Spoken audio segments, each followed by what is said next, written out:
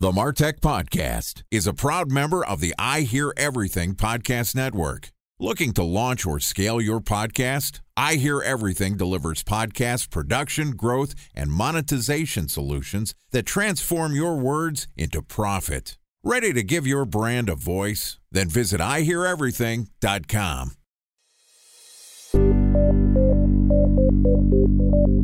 From advertising to software as a service to data. Across all of our programs and clients, we've seen a 55 to 65% open rate. Getting brands authentically integrated into content performs better than TV advertising. Typical lifespan of an article is about 24 to 36 hours.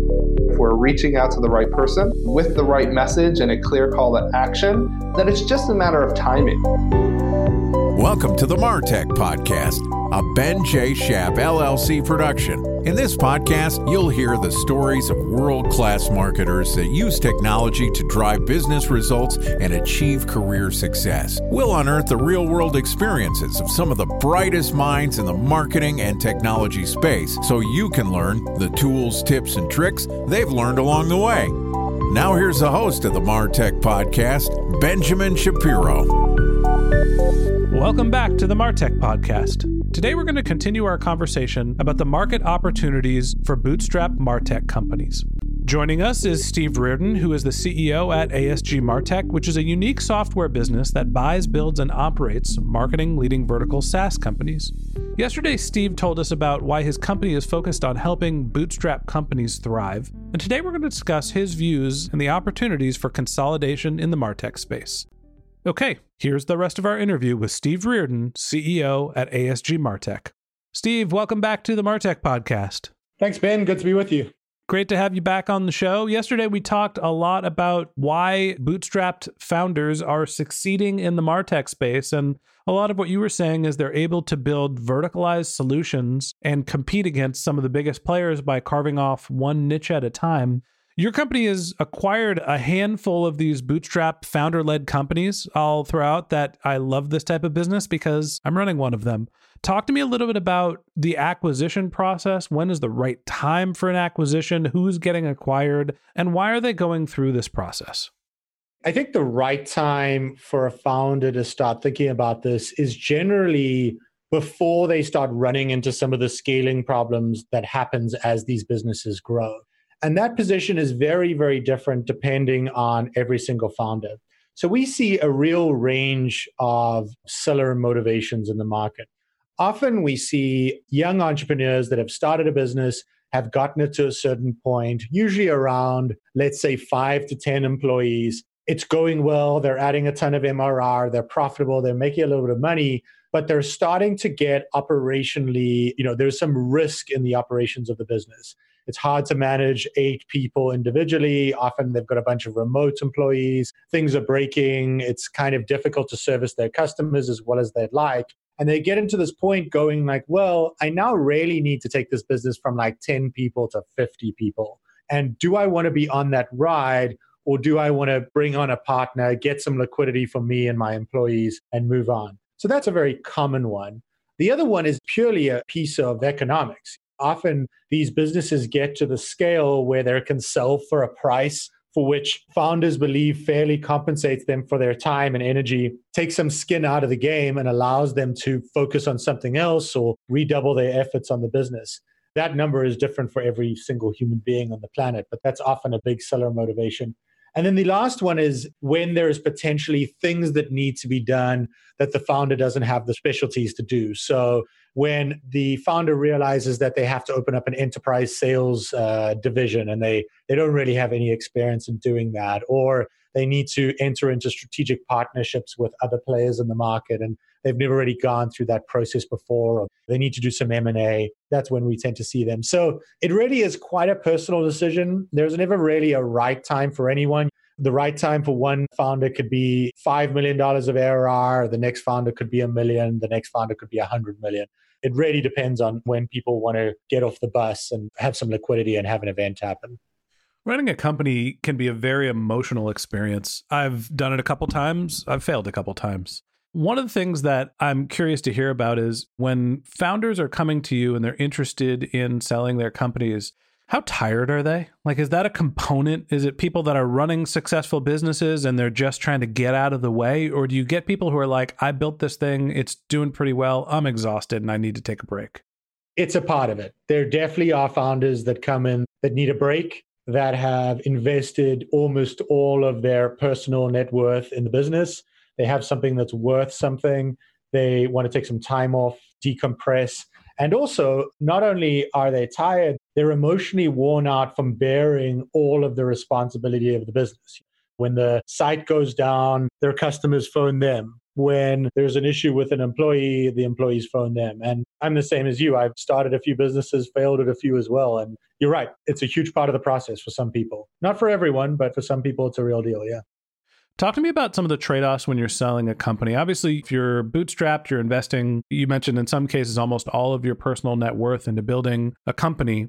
Is there a standard range in terms of an acquisition cost? Do you use a multiplier off ARR? How do people think about what is the right value and rate to sell their company? Everyone uses a slightly different metric.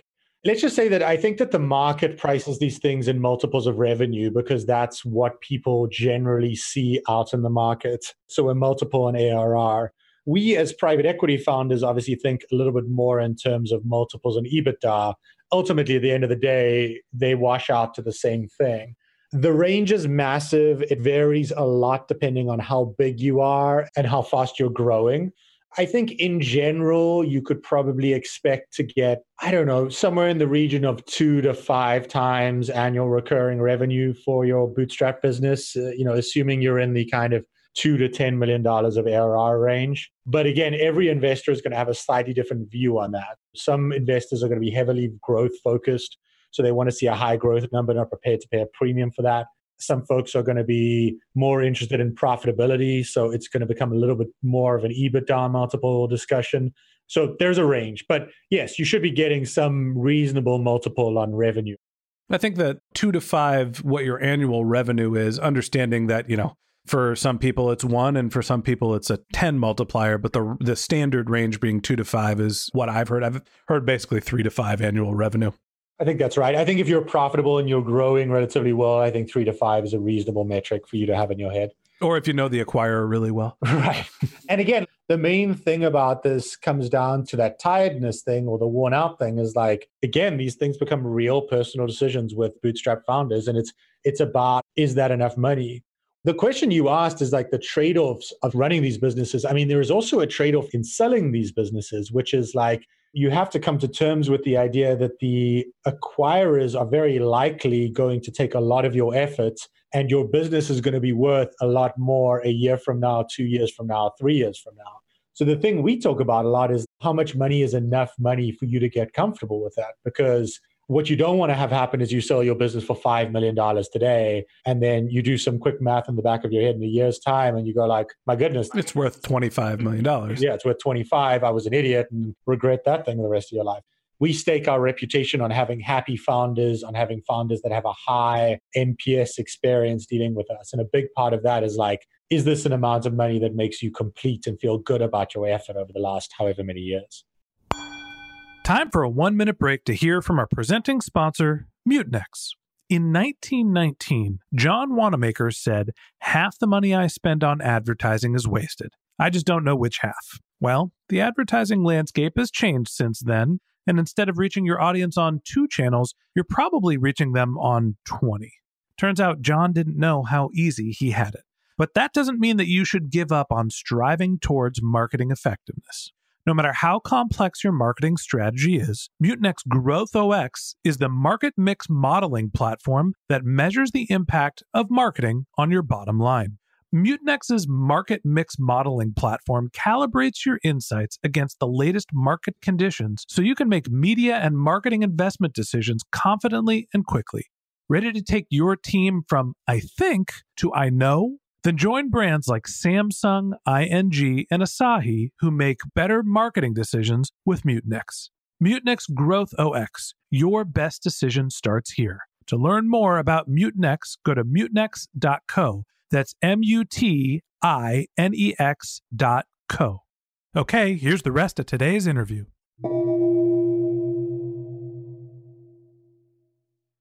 A special thanks to our presenting sponsor, Mutinex. Ready to take your team from I think to I know? Then join brands like Samsung, ING, and Asahi who make better marketing decisions with Mutinex. Mutinex Growth OX, the marketing mix modeling platform that makes measuring ROI fast, easy, and cost-effective. Request a demo at mutinex.co. That's MUTINEX.co. So talk to me more broadly about the consolidation and acquisition in the MarTech space. I know that you're focused on helping the bootstrap founders find liquidity and an exit path.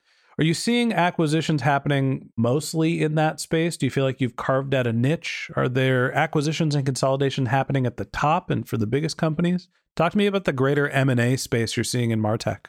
Well, we're definitely seeing a lot of acquisition in MarTech more broadly. We're seeing it across everywhere. So we're seeing it up and down the supply chain. We're both seeing large enterprise platforms buying suppliers and suppliers buying the platforms and doing a little bit of, I guess, vertical integration. We're seeing some horizontal acquisition work, which is kind of a little bit more of what we're involved in, although we've done some vertical work as well. Honestly, I just think it's happening at every single piece. And I think it's super healthy, is the truth. As I said on yesterday's podcast, there's a plethora of solutions. It's a very fragmented market. And in some of these areas, I think it's become quite hard for clients to make informed and smart buying decisions. So when we look at this thing, obviously, we always want to maximize shareholder value. We want to return money to our investors. But at our very highest core, we want to create solutions, whether that's platforms or point solutions, that serve our customers as best as possible and make their buying decision and I guess their ongoing maintenance headache as low as humanly possible. So you mentioned point solutions. Talk to me about what you mean by point solutions. We see kind of two different types of organizations, I think. And this is the part that we're, I guess, trying to sort out internally. There is a world of point solutions out there, which are single products that do one thing really well, right? And then there is a bunch of platform solutions that try and do a number of things really, really well. And I guess what we're thinking about is there a way to play an intermediary role in that? Is there a way to bring together a number of discrete point solutions that are best in breed? So reviews, SEO, dashboarding, social media management in our case, and bring that together into something that feels a lot like a platform that's easy to buy and easy to use, but doesn't necessarily have the overhead of this one-stop shop of some of the larger platforms and the high enterprise value. So I think we're going to be seeing more and more, I guess, horizontal integration in the space where people try and bring like-minded products together under one umbrella and therefore allow customers to potentially have a single vendor in their space that they're able to engage with rather than multiple vendors, which is where we are at the moment. Yeah, this is kind of the HubSpot model. I guess HubSpot is a little bit more of a platform bringing the ability to tie all these disaggregated data sources into one monitoring tool. But essentially, you're owning that conversation by weaving the companies that you're buying that are point solutions together. Sure. And I guess the question is how much, I mean, this is an open question for us, how much people like the ability to a la carte choose their point solutions or how much they value the ease of use of dealing with a platform solution or whether there is some kind of marketplace solution in the middle, I guess, to your Vendasta or HubSpot or one of those sort of models, which I think is kind of interesting. Yeah, my understanding of the space is that it depends who your customers are. When you're dealing with early stage companies, they tend to find that weaving the tools together because they can be more nimble and they can customize things to how they want them to be, find value out of that. And then as you go up market, you end up working with these hubs that tie everything together. And then when you're an enterprise, you end up with a single point solution that everybody can use. And the example is Adobe at the top of the market doing everything for creative as opposed to weaving together a toolkit of creative resources when you're at an early stage startup. Yeah, I think that's right. Okay, Steve, last question for you. For the people that are out there that are interested, that are running bootstrap startups, who are you looking for? What's the right fit for your brand and how can people find you? Well, the website's a great way to find us. There's a bunch of founder testimonials on there. That's alpinesg.com. And there's a way for founders to reach us. We're generally a pretty open organization. We look for bootstrap companies that are founder-owned and founder-led. And we're looking for some amounts of $1 million annual recurring revenue and being reasonably profitable at the EBITDA level. So more than $1 million of ARR is kind of where we do most of our hunting and being profitable to some degree. And also, I guess, some of these key pieces, having a verticalized solution, having a clear vision forward and a good quality product, and adding MRR every month is super critical. Great. All right. Well, Steve, I'm glad we were able to connect. I can now tell my friends, yes, I know the ASG guys, and next time you have a press release, nobody's going to catch me by surprise. Great, Ben. Thanks for having me on the show. I appreciate it. Thanks for being our guest. And that wraps up this episode of the MarTech podcast. Thanks again to Steve Reardon, the CEO of ASG MarTech, for joining us. If you'd like to learn more about Steve, you can click on the link to his LinkedIn profile in our show notes. You can send him a tweet at Stephen Reardon, StephenReardon, or you can visit his company's website, which is alpinesg.com. A couple of links that I want to tell you about, which are in our show notes. If you didn't have a chance to take notes while you were listening to this podcast, don't worry about it. We've got you covered. Just head over to martechpod.com, where we have summaries of all of our episodes and contact information for our guests.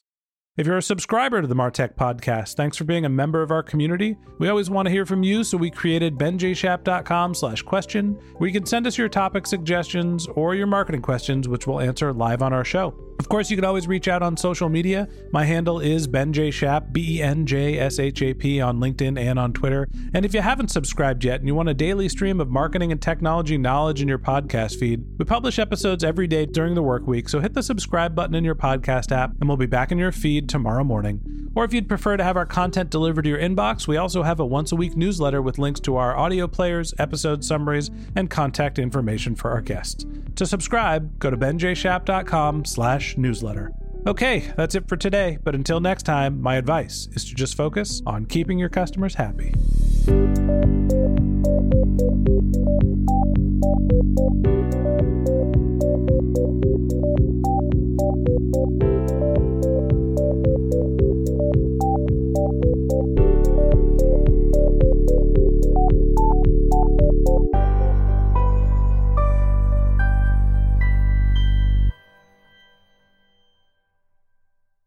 Thanks for listening to the MarTech podcast, an I Hear Everything production. Looking to launch or scale a podcast like this one for your brand? Then visit iheareverything.com.